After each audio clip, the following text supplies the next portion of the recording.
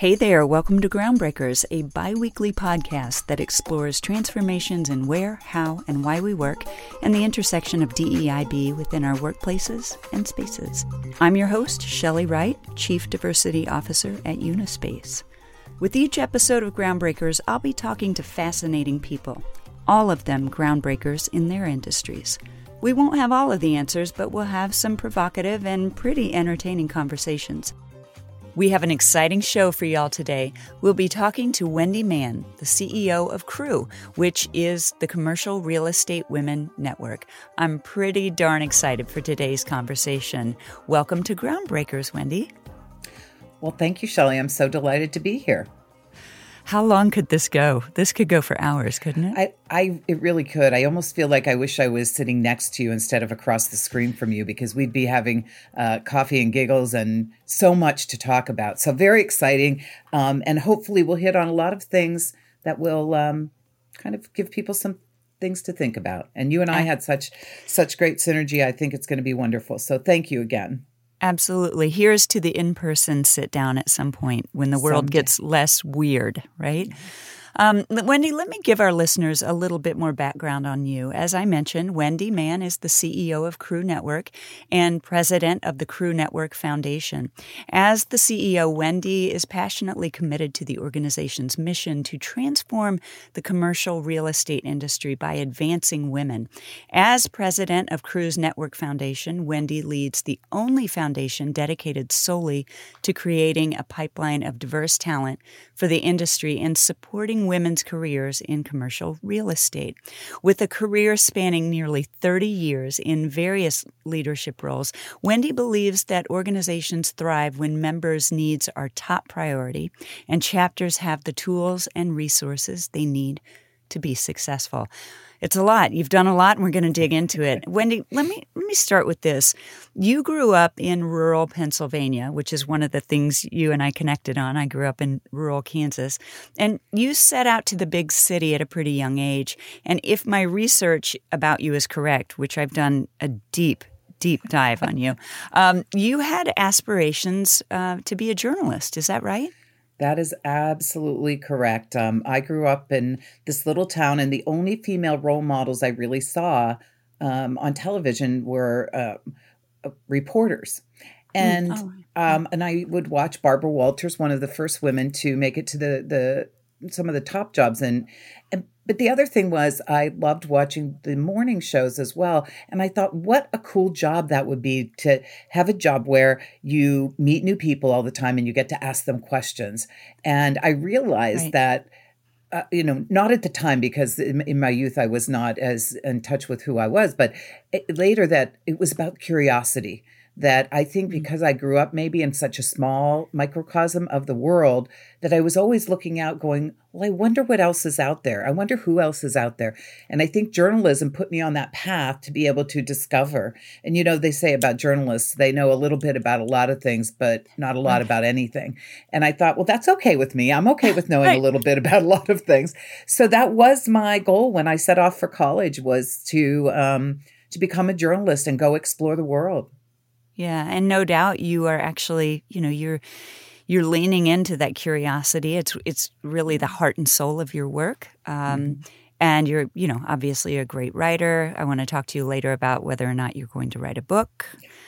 I hope you do. I'm going to nudge you. I'm going to be that naggy friend that texts you every week. Please be my nudger. I will be your nudger in chief, Wendy. For some reason also, you found a niche in I guess it could be called the association profession. You began at a couple of chambers of commerce, the NTCA, obviously CREW. What is it about this kind of work that speaks to you? Yeah. Well, when I ended up leaving my small town and going to college, thinking I was going into leaving the dust of that small town off my shoes, and I was going to go to this big place. And I ended up at a small liberal arts college in the southern tier of New York, St. Bonaventure, where the population of the school was the size of the population of my hometown. So after 4 years, I thought, I'm getting the heck out of here now. And I'm going to the big city, to Washington, D.C. And when I arrived here, I realized that I couldn't get a job in journalism. I just wouldn't be able to, because to do what Barbara Walters did, I would have to go back to a rural town. And I just knew that I wanted to be in the city. So at that point, I really didn't know what direction my career would take.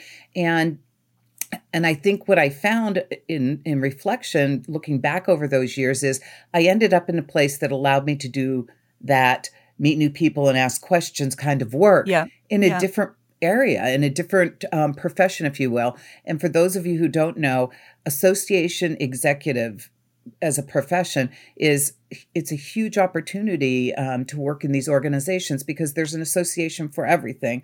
And I learned a little bit about a lot of things, and I don't know a lot about anything, but I think what drove me to that was, number one, I needed a job. I mean, I came to DC with a few $100 in my pocket and a car filled with my lifelong belongings. And I needed Wait, what kind of car was it? Oh my gosh! I will tell you, it was an AMC from yes, the AMC. I had Concord? an AMC. Pardon me? Was it an AMC Concord? Because that was my first car. No, it wasn't. And it was yellow, and we called it the Banana. Mine was. Oh yeah, I remember that car. Mine was an AMC hatchback, and I can't remember if there was another name to it. I don't know what it was, but yes, that was my first car. And it got me to D.C. It actually never made it out of D.C. because it didn't have a lot of life in it. But yes, so that's so interesting. Yeah, mine never made it out of Nashville. It got me to Nashville, and then I broke down on I-40. And that is really crazy. That's a crazy coincidence, because most people don't even know what an AMC is. No, that is funny. And all my friends made fun of my little AMC, but you know what? It did the job it had to do to get me where I needed to go. So my point is just that I think in reflection that associations are a place also where you can feed your curiosity. And unlike corporate America, I think it's not so rigid. Like I could cross so many lines, and in terms of functional areas that I was in. So I developed this great range because I think, driven by my curiosity, I would say, okay, I started out in the fundraising arena, and I really wanted to move into communication. So the next job I took a job that was a little fundraising, but a lot of communications. And so it allowed me to keep kind of moving. And then I did some government relations because I got hired in a job that they wanted someone to do PR, government relations, and run a foundation. And so associations were sort of like that. They'd find one person to do lots of different things. And that fed me. I mean, that was my dream come true, was I could go in and be in multiple areas. So I feel like that was such a great opportunity. If I couldn't be Barbara Walters, I could be Wendy effing Mann and do it really well. Sorry. I love it. Do you have to bleep that out? No, you can actually say the whole word. You can say Wendy fucking Mann. You can. We'll bleep it. Caroline's having a heart attack right now. So in that association work, you make a really good point that there's an association for everything in every industry and every sector. How do you remember when you realized, business is business no matter what the business is? Do you remember when that kind of occurred to you? I don't. Or did it? I don't remember when that occurred to me. Well, let me say this. My first job out of college was with the U.S. Chamber of Commerce, and that actually fed my deep love of the business world. Every day, I know this is a weird thing to remember, but I remember every day getting the Wall Street Journal and being going, oh my gosh, this is happening, that's happening. What does that mean? Why is that? And I just really grew to love. And that wasn't something I learned in college. It wasn't something I learned in school. It was just something that came to me, but was fed by that same curiosity and that same interest in just knowing. I guess maybe you could call me a gatherer of information. And that might be that small town upbringing as well. Like I didn't know what I didn't know. I grew up so in such a small world that I still was feeding my need to know what was going on in the world. But Wendy, that's like you're a rare bird. My hometown had 1,000 people. And, I too knew there was something, or hoped there was something different and bigger and more unique out there. Maybe that's because I was a little closeted queer kid and I wanted to, dream about a place where I could, be myself or feel safer. But it's unusual for you, a young kid from a rural town in Pennsylvania, to even have an awareness that, and that curiosity, what else is happening around the world? I want in on it. I want to know it. Right. I want to crack open the Wall Street Journal. I got to believe some of that probably came from a parent or a neighbor or an aunt. Who was that inspired that curiosity in you? Yeah, that's a good question. Well, first, I'm going to tell you the answer of what and then who. How about that? Yeah. Just 2 words that you need to know, Shelley, that I don't know if I mentioned this to you before, but Harlequin romance, okay? When I will never forget locking myself in my teenage bedroom in 7th and 8th grade and discovering Harlequin romance. And I know people will laugh at this, but I was a really small town girl, and my parents, they didn't go to college. We never left town. Like a vacation to us was a trip to the ice cream store up the road, Yep. And so for me, what I realized by reading Harlequin romance, number one was these, and yes, it was a romance story and all of that. But for me, it was a lens to the world because there were these strong, independent women that were central to the story that, yeah, they had a guy, but they were going to make it on their own. They were going to do something. And they traveled to the Jamaican plantation and started a sugar plant, whatever it was. That's the one I remember. Right. But whatever it was, it was so impactful to me to feed that curiosity. It said to me, in 17th century England, there were the dukes and the earls, and what could you do then as a woman? And so it opened my mind to the limitations for women. And I was, of course, shocked that women couldn't do this or that. And then it also opened up the opportunities. And so that was first and foremost. And I would say that who was really my mother. And I think part of what drove that, and I didn't know this at the time, but I see it now, is that my mother was a very, very smart young woman, a teenager. She was on the honor roll in high school, and she was the hope of her family, if you will. And she ended up getting pregnant at 17 to my father, and she dropped out of school, and she never pursued, both her and her family's dreams for herself. And I wonder now, in hindsight, never really had this conversation with her, if she fed part of my curiosity and encouragement because it was something that she had never had. And I will say she loved my father, and they stayed together their whole life, and they are just a really great love story. But I also feel like that perhaps in her children, and not all of us, we're raised the same way, but we all become the individuals we are. But I really think that some of what she talked about in the stories she told me about her family were probably part of that, led to, not that they ever had anything more than our family or did more, but just that it was possible. Maybe that's what she instilled in me, that things were possible and I didn't have to settle. And I think that, and my father, my father and I were super close, and he always saw my potential and fed his pride in me, and his support of me was just unlimited. And so I think she made me curious in some ways, and he made me confident in many ways. Incredible. Okay, that's really, like, my heart is all swelled up right now. To the Harlequin romance anecdote, this is the greatest Groundbreakers episode of all time because we've done, I love it. And I don't think I've ever considered those books. I think you're right. They get a kind of a bad rap about being, trashy novels, but it's a really good way to see women with agency and power, although there were limitations in those books. And I don't know if they're still being published today, but I get that. That makes a ton of sense to me. And I really, my mom was a polio survivor, and her dreams were truncated and abbreviated in a lot of ways as well. She couldn't get a credit card when she and my dad got married. And so I think that those of us who had really intelligent, curious moms, I think that they planted seeds of possibility in us, and lucky us to have been their children, huh? Yeah. So are you really based in Lawrence, Kansas? I never believed the internet. What was that about? Rock Chalk Jayhawk. Rock Chalk, baby. I never knew much about Kansas until now. So when I live outside of D.C. in Arlington, Virginia, and I've lived here for 38 years now, 35 to 38 years. And I love it. I love the city. I love the vibrancy. Yeah. I'm kind of over the politics, but let's not go there right now.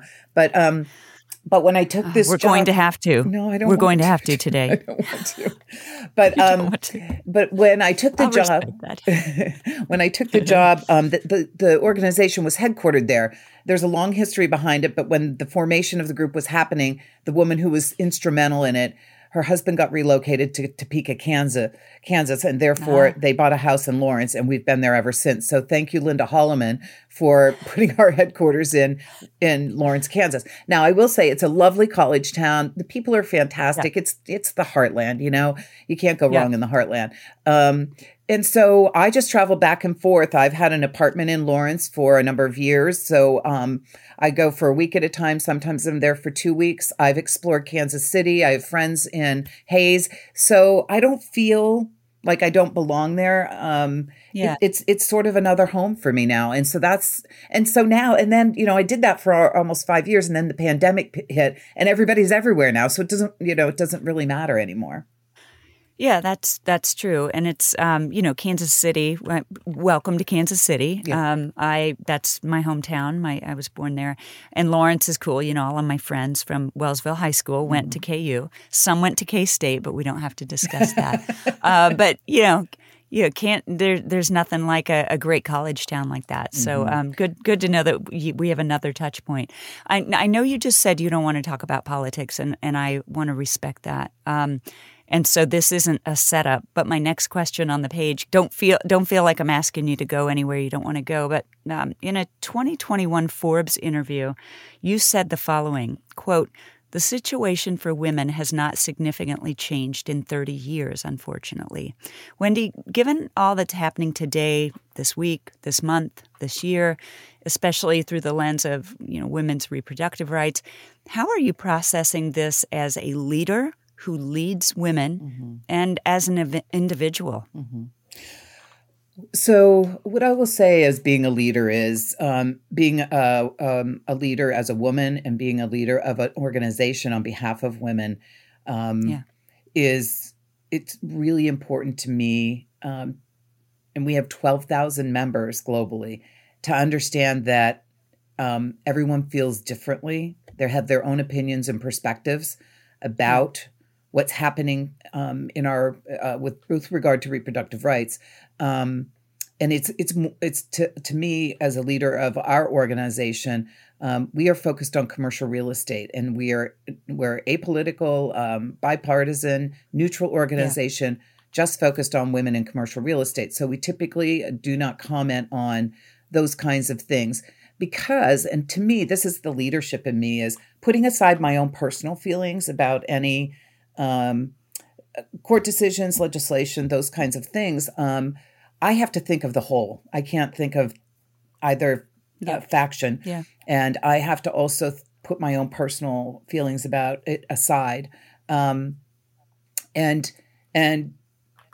everyone has their own belief. Everyone has walked their own journey. And I feel like that we are honor bound as an organization to respect that, that it is very perspectives throughout our organization. And so while some folks would say, well, you need to make a statement, I say my statement is that we represent diverse opinions and diverse perspectives, and we need to respect that in our organization. Yeah, Wendy, I get that, and there's huge merit in that. And, my job is DEIB, right? Diversity, equity, inclusion, and belonging. And you said something a second ago about, belonging and what you've just, kind of framed there about making sure that everyone's voices are heard and valued in the same way. in commercial real estate, it's one thing to get women into the positions that I don't want to say that matter because they all do, but into the positions of influence. That's one thing. That's the diversity. That's the equity piece. But in terms of the I, inclusivity, and the B, and belonging, do you have some kind of prescriptive, a to-do list, not just for other women in the industry, but for men who are great allies of women, like because all of these people do have different opinions about whether it be reproductive rights or who sits in the White House or, local policy, state policy, federal policy. What's your best counsel on the B of belonging? Yeah, well, so belonging we have been on this DEI journey within our organization, started, well before most of the rest of the world did, simply because as women, as gay women, as diverse women of color, we've already been talking about this so much in our organization and recognizing the importance. Everybody just wants acceptance. They want a place where they feel like these are my people. I can let my hair down and be myself. And from the time that I came on board at Crew, I felt like that is so important. And honestly, Shelby, I don't know if this is from my upbringing as well, but I was an outlier where I grew up. I was in the popular girls and all of that, but I just always felt like I belonged somewhere else. Like I didn't feel like I was totally accepted because I wanted to do my own thing without judgment. And I was judged constantly. And so when I came to Crew, I thought, here I have this opportunity to bring this attitude, this disposition of everyone is welcome here because we all deserve to have a place where we can be our authentic selves and be embraced for that and celebrated, in fact, for that, not judged for that. And I recognize and am realistic that humans are judging machines. Right. But well said. Yeah. You can be intentional about saying, I'm not going to judge this person. I'm going to celebrate who they are, whether I agree with it or not, or like it or not.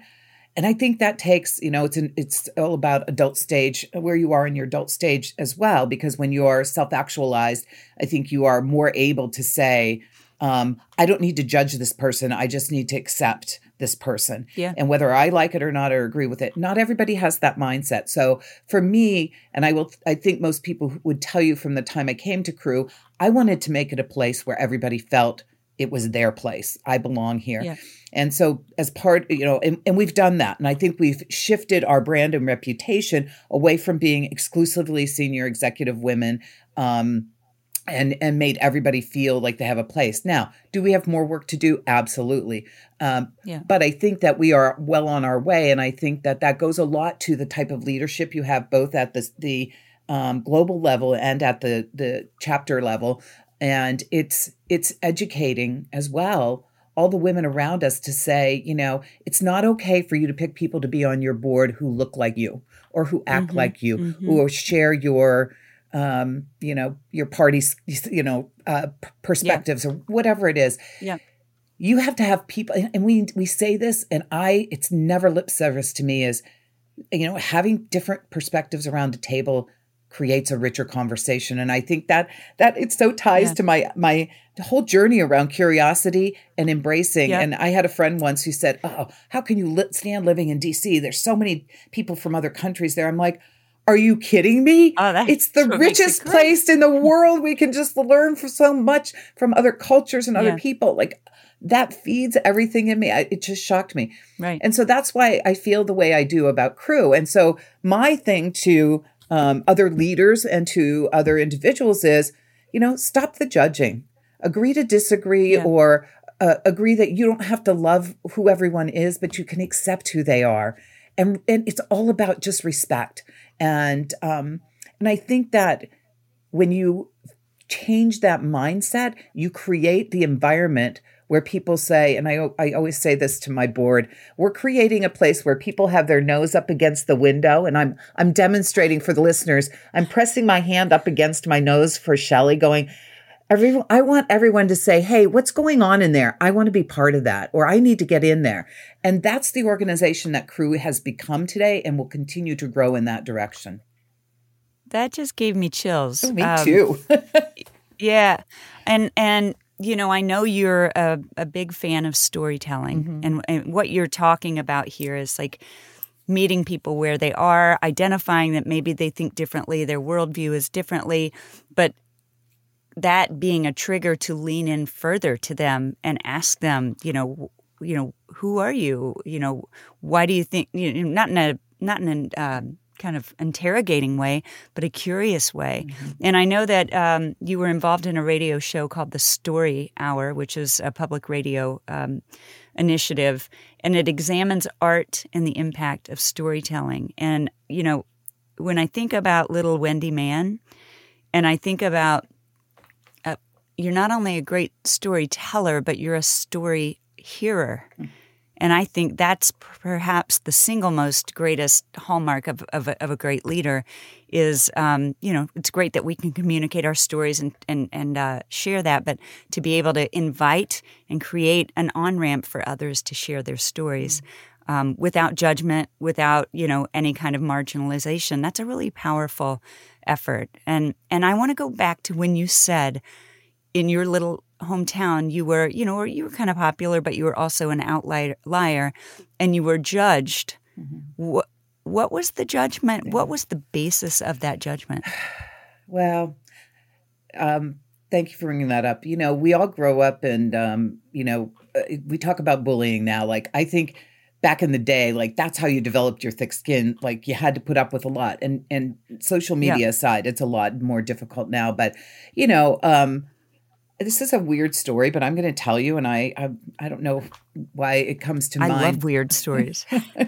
But it just reminds me of, like, I remember as a young woman, as a teenager, why did I have to like one boy? Why couldn't I like multiple boys and go out? I could date different people. Yeah. And so this is going to get to the judgment part. And, in a small town when, everybody had a boyfriend and you had his ring and it was all very 70s like. And I was judged because I wanted to play the field and not be with one boy and it wasn't about sex at all, because I don't think I knew what sex was until, I don't know, maybe last week. I don't know, but just joking. But I was a really naive teenager and I didn't really know a lot of stuff. And so to me, it was just that very sweet boy. I liked a lot of boys. Well, I got judged for that. I was a slut. I was a whore. How can you go out with multiple boys? Mm-hmm. That's so bad.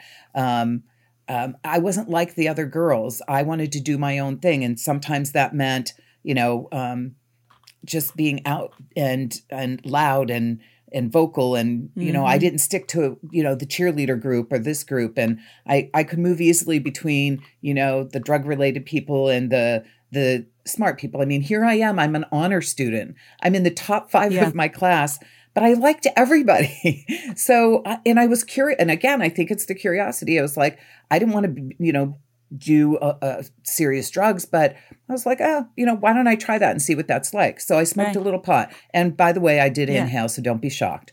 Well, you were curious about what another person's experience was, and you pressed your nose to the glass. Exactly. Maybe that's where I'm getting it. So when I talk about that, and there were girls that really, in a small town, you know how it is. Rumors get around, stories get told, and it really was a disservice. But, I look back on it now and I don't really care because I left and I went on with my life. And while it hurt me at the time, I almost didn't even care at the time because I knew who I was and I had the confidence and believed in myself. And I didn't really care what other people thought about me. That might have been part detrimental to me at the time because I think people made judgments. But I honestly was like, well, what do I care what they say? And actually, I remember my mom saying to me, not everybody's going to like you all of the time. And I'm like, what? I'm so likable. Why wouldn't they? I love me. Right. Why wouldn't other people love me? but she was very banal about things like that. Like, don't worry about it. Not everybody's, and I think maybe that's where I got some of that attitude was, look, you know what? I'm okay with being me and you can be you and you can judge me if you want. But someday I'm like Taylor Swift. Someday I'm going to leave this little old town. And when I come back, you're going to still have those same small-minded thoughts. And I'm going to be famous or whatever she says in her little song that I love. Yeah. I'm going to be writing songs about you and getting Grammy Awards. Well, I'm going to be writing books about you, but same thing. Yeah. Let's talk about, now that you brought it back up, in my, and our producer of the show, Caroline, we did quite a deep dive on you in the past few weeks. And we think you should write a book. And we want to know, we're nosy, I'm nosy, what's going on with the book? Do you have a title yet? You don't have to tell your title, but where are you on that path? Yeah, thank you. I really, really I appreciate so much your encouragement. This has been something I started in 2015, and it's just been a long time in coming. Aside from wanting to be Barbara Walters, I also thought I would be a writer. And, again, things happen. But I think what really started me on the path of this book was just starting to reflect on life as we start to lose people in our life and people start to pass away. Like my father died in 2015. And that was a big thing for me to lose my father. But, in addition to that, other people, aunts and uncles, and even some young people, some colleagues, friends and colleagues, just starts making you reflect on where you've come from, and it's made me start thinking like, wow, I'm sitting here in this career and having had this really very rich life in so many ways, but I came from this really small place and this really, the chances were pretty slim that I'd get out and be where I am today. Similar to you, I'm sure. And similar to a lot of people, honestly, Shelley, the more women I meet who come from small town places who say, well, I'm the first to have a college education. And that was me. I'm the first to have a career that's, not in manufacturing. And so I started reflecting on that. And I started reflecting what makes us who we are. And so much of that really starts in those years between 1 and 18. And then I started reflecting on my mom and dad and their life journey and, the struggles that they had. They were teenage marriage. They had 6 kids by the time they were 28. And my mom always likes to tell me that there was no birth control back then. And apparently, I don't even like to say it, but there was apparently a lot of sex. I know. That's good for them. You can cut that out, but no, we will. In fact, that's our audiogram for socials. Great. Apparently, there was, but I've talked to my mom extensively, both growing up and as an adult, about their journey, and her family basically abandoned her at 17 after she had her first child. Her mother was a mean, evil woman and decided that my father wasn't good enough for her and she did not want them to be married, and she cut the whole family off. So there my mom is. And I think about this, first of all, how do you do that to a child? How did her mother do that? Then I started thinking about my mother and how alone she must have felt. And I think that actually is the reason why she and my dad were such a deep committed love affair, because they only had each other and they produced all these kids and they were just making ends meet for so long in their life. No college education, no high school diploma. My dad, he took on multiple jobs throughout our life. And, there were times when we were on food stamps and I will tell you, I never knew we struggled. I never knew we were poor. We always had shoes on our feet. My mom made up most of our clothes at least for all the girls. And Wendy, did we grow up in the same house? I know, right? I know. This is so possible, crazy. But this is why we have to meet in person and just spend a night together, because I think you would. For sure. But I always felt loved. I never knew that anything was different. I thought everybody lived like that. And so when you grow up that way, then you go out into the world and you discover that, wow, that was a struggle for them. It made me start reflecting on, so what is that story? And how do we as daughters, what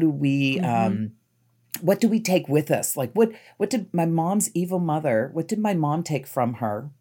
that she brought into her marriage and into her raising children? And what did I take? And what are the things you leave behind that once you become adult that you recognize, boy, that is something I'm never going to do. And okay, of course, we all become our mothers eventually, but so I started really examining that in my mother's own story with her mother, and then of course with myself. And so I started writing the story that is loosely based on my parents' story. And I'm probably 3 or 4 chapters in, and it's really a labor of love. I don't put as much time into it as I should Monday through Friday because my job is everything to me, and I love it so much. But it's something that I feel really strongly about, and it'll be a fiction book. It's not going to be any kind of memoir, self-help, but more fictionalized story, because I think that women struggle their whole life to be who they are and find who they are and be accepted.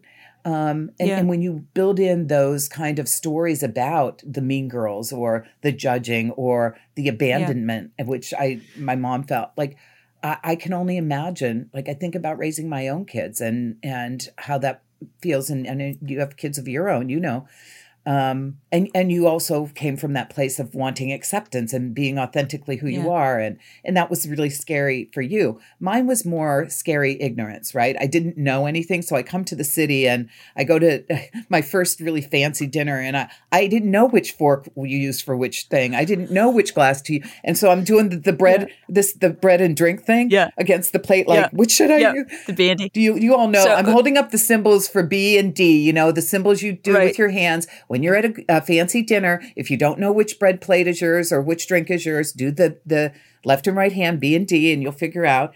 But so it's this whole exploration. It's a reflection of what, and I don't have a title, but what I always use to describe it, my one-liner is, what are the things that you take from your mother and go forward with, and what are the things you leave behind? And those are sort of the lessons learned. And I think there's some deep emotional digging that's going to come out of the book, and I think will be very relatable to so many of us, whatever our journey was.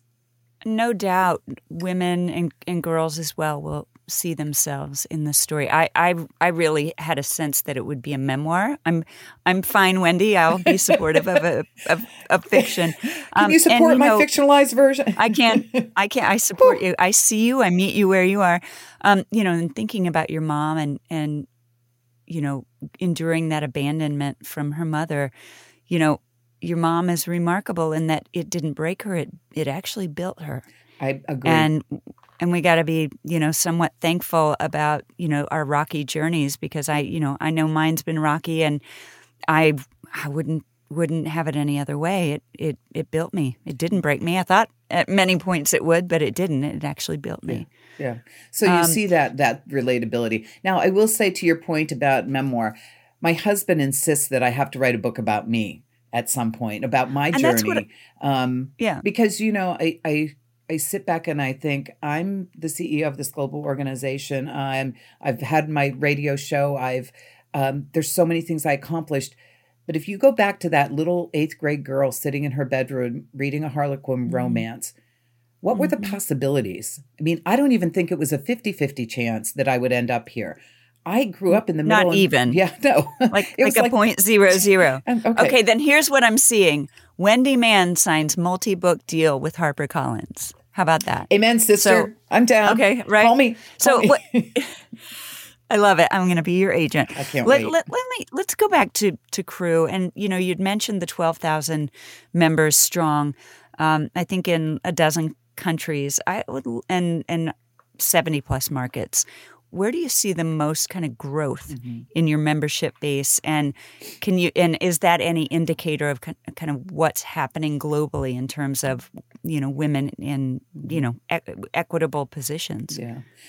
It's such an interesting, it's a great question. And here's why, because what I'm learning as we're going out is the U.S. is still the most ripe market. And the reason why is because the cultures of European countries remain still so, it's so significantly, not against women, but the culture, women are so ingrained in the culture of not speaking up, not Taking less or accepting, like, and I'll give you, so when we launched in the UK in 2017, we were in an audience of 200 women came out to learn about this. And afterwards, the British woman who was helping us with formation there, I was like, oh, this was so great. The questions were great. And she goes, but did you notice? And I said, notice what? And she said, the only questions, or the only people who asked questions in the audience, none of them were British women. One was Canadian and 2 were from the US. And here's the thing I need you to pay attention to is that culturally, women in Great Britain still are hesitant to speak up. They're hesitant to be vocal, hesitant to put themselves out there.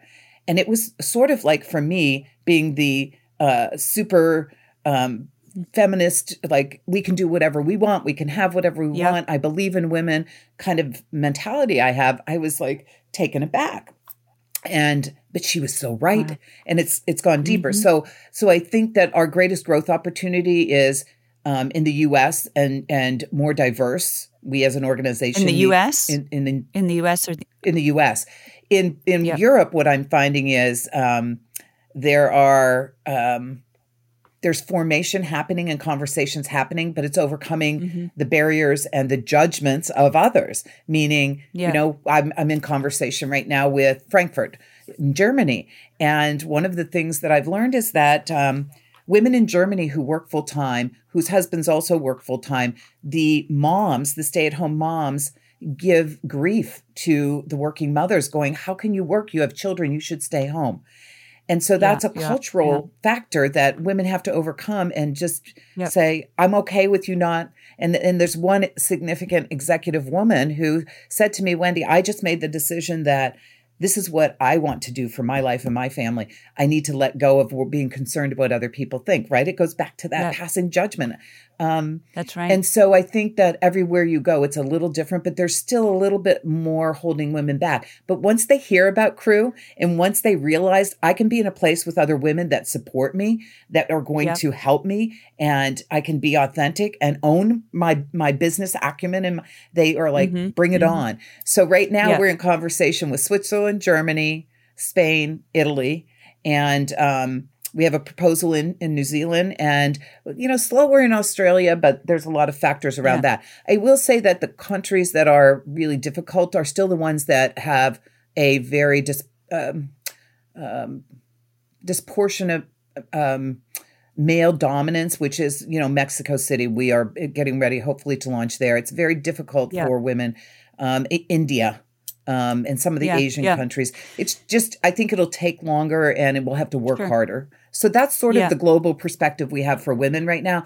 But I will tell you the energy and the excitement when they learn who we are and what we can offer is high. I mean, it's so, and they feel that energy in the room when we are having one of those events in their marketplace. Yeah. That's incredible. And, Unispace, we operate in a lot of those, every region you mentioned. And DEIB and conversations around women in the workplace is very different in India and Asia.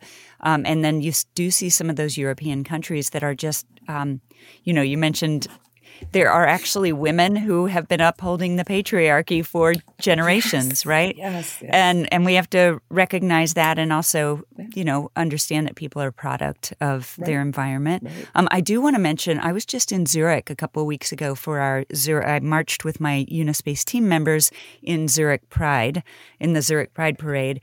And it was my first time to our Zurich studio. We have a gorgeous space, and I think that we should plan an event for Crew in our Zurich space and hold a really special event. Yes. Shall we do it? Yes. I'm writing a note down right now. Shelley, Zurich. Right. I'm not going to let you off the hook on that one or the book deals, but yes, you got it. That is that's great because you know what? That is probably a place that we will end up kind of coming around to, and I've heard good things about that. I think that I actually met someone, so we can have that conversation. And by the way, great for you for marching in Pride with your colleagues out in Zurich. That's awesome. It was exciting, and it was the first time that we've done that at Unispace. Mm-hmm. When I came to Unispace almost 2 years ago, we had, we were at the beginning of our journey. Of course, Steve Quick brought me in, and and said, we're going for this and we're doing it right and we mean it. And, you used the word intention earlier. Mm-hmm. It's the main tenet of Steve's belief. It's not to say we don't have to deliver and do things. You can't sit around and just, say I have intention, but to be able to go from where we were when Steve and I came aboard to marching in a gay pride parade in Europe with our team. We had, I think, 20 plus team members show up and march in 95-degree heat, and most of them aren't part of the LGBTQ community. Awesome. They were straight allies. Yeah. So it's, thank you for seeing that. Yeah. A question for you. We've got a little segment here that Caroline and I, again, Caroline's our producer, and as we created Groundbreakers, we thought it might be fun to have a couple of little Groundbreakers segments. The first one is called What's Your Weird? And what I'm looking for, Wendy Mann, is a factoid about you that I was not able to dig up anywhere on the interwebs. What is something about you, you're weird, that would surprise me? My weird. Wow. I'm brutally honest here, and it's so embarrassing, and my husband and children will admire my vulnerability in telling you this, but I'm an awful dancer. But I love to dance. So when I am at home, I put on music and I will dance, and they howl laughing. I mean, it is, and sometimes they take video and share it with each other just to make fun of me. But I'm like Elaine on Seinfeld. If you haven't seen the Elaine episode Dancing, what they say, like my daughter and I went to a wedding together, and my husband sent her a text and said, "Did mom dance?" And she goes, "Oh yeah, she pulled the Elaine out." Oh, so that is, I'm a very bad dancer, and weird. I'm weird about it, and I do it anyway, and I'm like, okay, I don't care. So I see this unbridled, the thing your mom and your dad as well planted in you, this ability to see yourself and say, why wouldn't everybody love me? I love me. If we can impart that and imbue that kind of feeling in girls and women around the world, we will be cooking with gas. Yes. I mean, I love that you can't dance and that you do it anyway. Yes. I am a non-dancer, but I don't do it. Oh. So I mean, again, we may have been separated at birth. So listen, when we get together, I'm gonna put on some music for us to dance. And I'm shocked as a singer that you're not a dancer, but I guess maybe it's one or the other.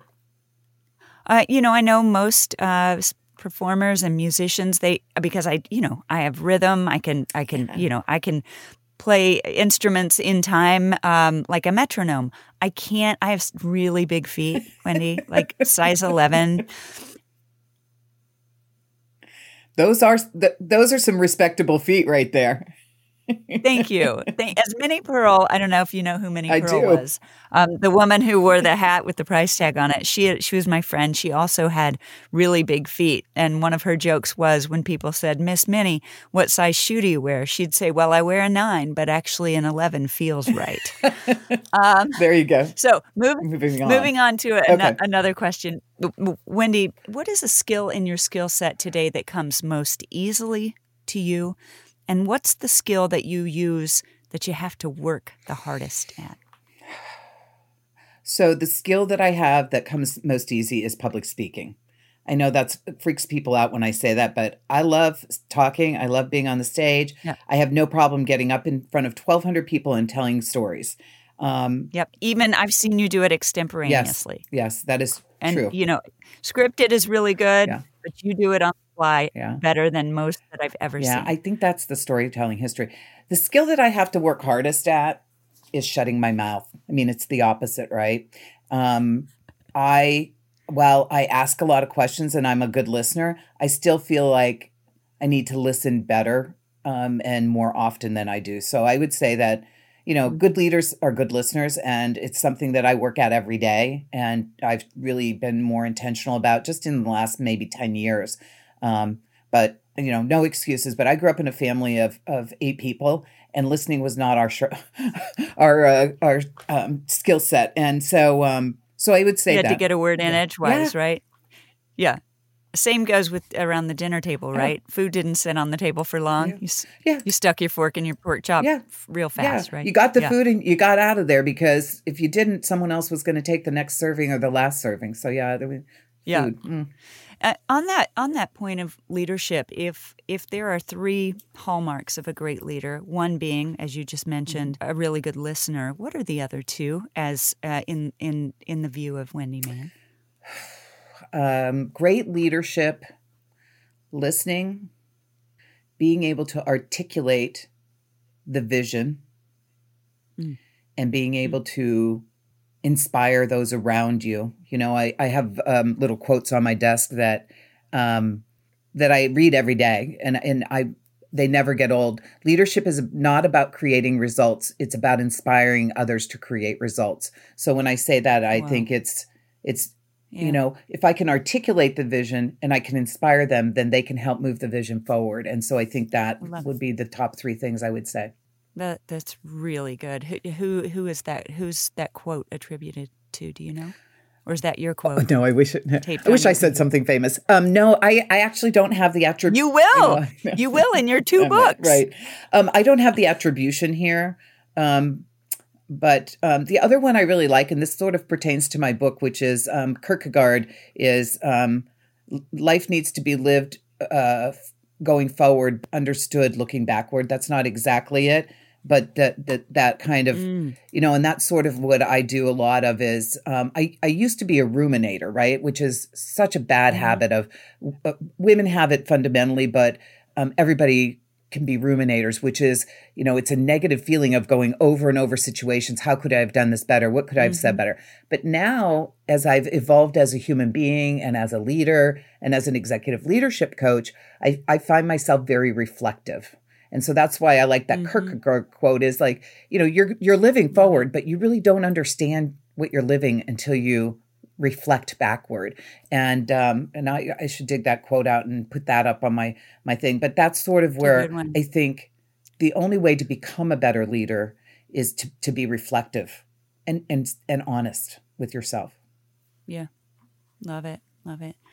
Wendy, no doubt you're a woman who's been in a lot of different industries, and you've had, up close pressing your nose on the glass of a lot of different sectors and types of industry. And you're a woman, and and I'm looking for, if you had to identify the most challenging work experience, and it doesn't have to be, that a man did something. It very easily could be that a woman got in your way, or dispirited you or diminished you. What is that? What is that one thing that you cite as that was the most difficult experience in my professional career? Oh, Shelley, you're going to make me cry. I know immediately what I know. I'm a crier. I'm going to be honest with you. I actually feel like sometimes having a good cry is very cathartic. I will tell you, I know exactly when it was. I was in my 40s, and I was passed over for a promotion, and it really freaking broke my heart, and it broke me. It broke my spirit. It broke my soul in some ways, because you're going along in life, and you think, like I thought, that I'm very lovable and I'm good at what I do, and I earn my way, and I contribute, and I'm helpful, and but I was also could be too direct, and I'm not. I know women get that a lot. There's no such thing as being direct. If it was a man, it would be, he would be, it would be a different perspective. But right. But I was. I mean, I was a sort of a very just throw it out there kind of person. And what I learned was that it was very hard for me. I mean, I cried over that for a long time. But I could have gotten up the next day and quit the job and said, screw this, I'm moving on. But I made a different choice, and I am so glad that I did. I said to myself, you're going to stay in this job, and you're going to reflect on this, and you're going to figure out what you could have done. Because, in those situations, it's really easy for people to blame, this happened, and that person was friends with them, and that, and I didn't. I took it all on me. I said, there has to be something about me that is wrong or that needs to be addressed, because I was so perfect for that job. And what I learned was through that reflection and through real self-examination and evaluation of the situation overall was that I don't play politics or I didn't play politics at work. And I just, was one of those women who I put my head down. I worked really hard. I had delivered results, and I learned that you need to pay attention to politics. You need to pay attention and to relationships that, while you on the surface may think they're good, may not be, but also what's going around you. And you need to and be self-aware of what is acceptable in every environment, in every relationship you're in the business world. And I was not nurturing those relationships. I was, and I had a lot of good relationships. Don't get me wrong. It wasn't like I was a bull in a china shop. It was more that I wasn't empathetic and sensitive where I needed to be. And so I needed to really work on that. But I stayed there for 3 years, just feeling broken. Wow. And, like I said, I mean, for a lot of people, their job is just a job. But for me, so much of my identity and who I am is wrapped up in what I do. And so it was soul searing for me. And I had to really revive my soul and be okay with a really hard lesson of this. And I'll tell you, I have a friend who was like, what's the big deal? Just get another job. But to me, it was, I can't go on until I figure out.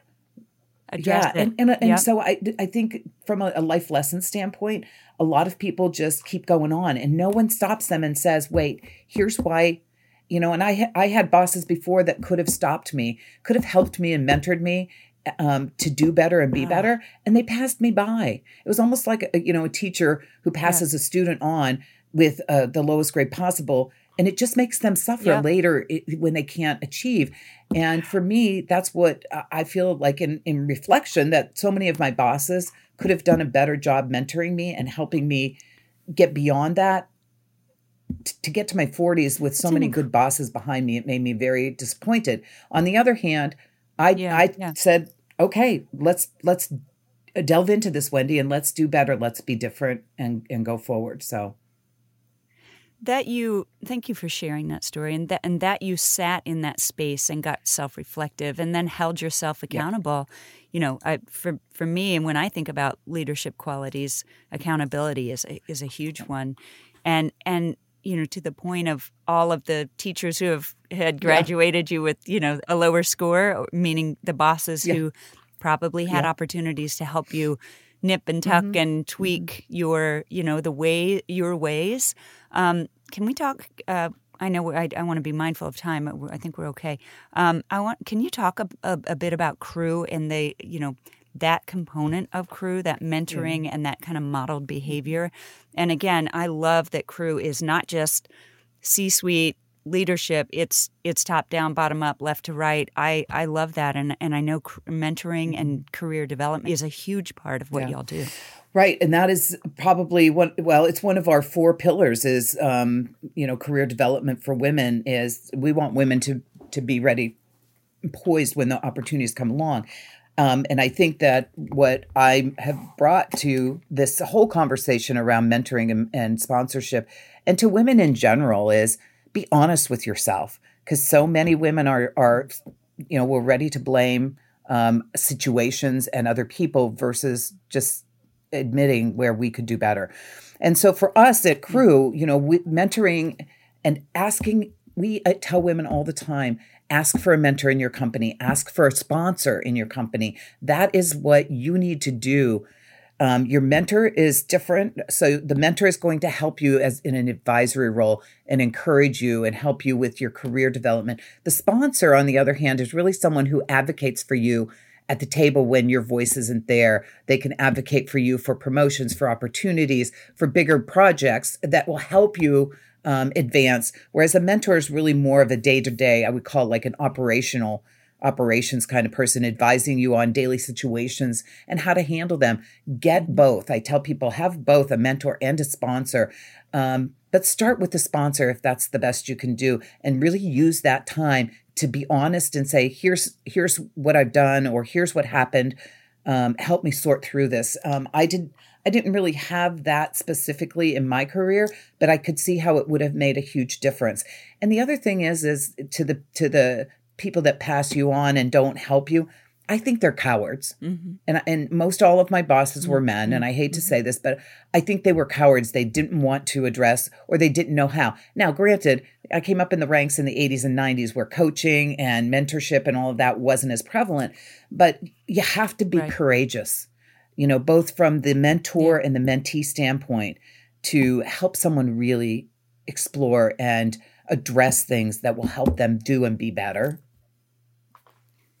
The ability for a leader to, face their fear of coaching someone or not knowing what to say, that ability is not a nice to have. It's a has to have. And, I continually ask myself I talk to myself a lot, when I'm on my walk or whatever. I've always had dialogues with myself. And one of the questions I ask is someone in a leadership position because they're a great leader, or are they called a leader because they happen to be in that leadership position?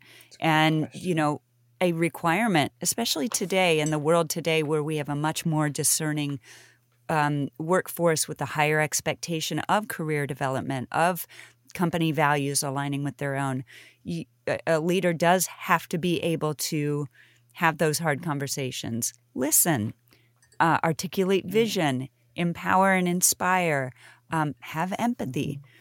So, I think we have to kind of reconsider who our leaders are, and our leaders need development too. Absolutely. Absolutely agree with that. And I will say that, one of the things that I know from my own experience is that when I would have a performance review when I was younger, my first 10 or 15 years in the professional world, I had my favorite boss of all time, Steve Carey. He would write these really beautiful reviews, and I would cry because he would say, you need to work on this. And he finally one year he said to me, Wendy, I acknowledge all these wonderful things. And then there's one thing that you get upset about. He's like, this is not a big deal. This is something you need to work on. And so what that taught me was that a performance conversation does not have to be a negative conversation. It should be a very productive. And I look forward to writing reviews and giving reviews because I think it's an opportunity. Yeah. And that's how we have to look at them, as an opportunity to bring awareness to someone that may not have awareness. And if you can do that, you're right, crucial conversations and difficult conversations, they are the best thing. And for leaders to develop a skill in doing that is paramount. I mean, and empathy goes a long way in all of that.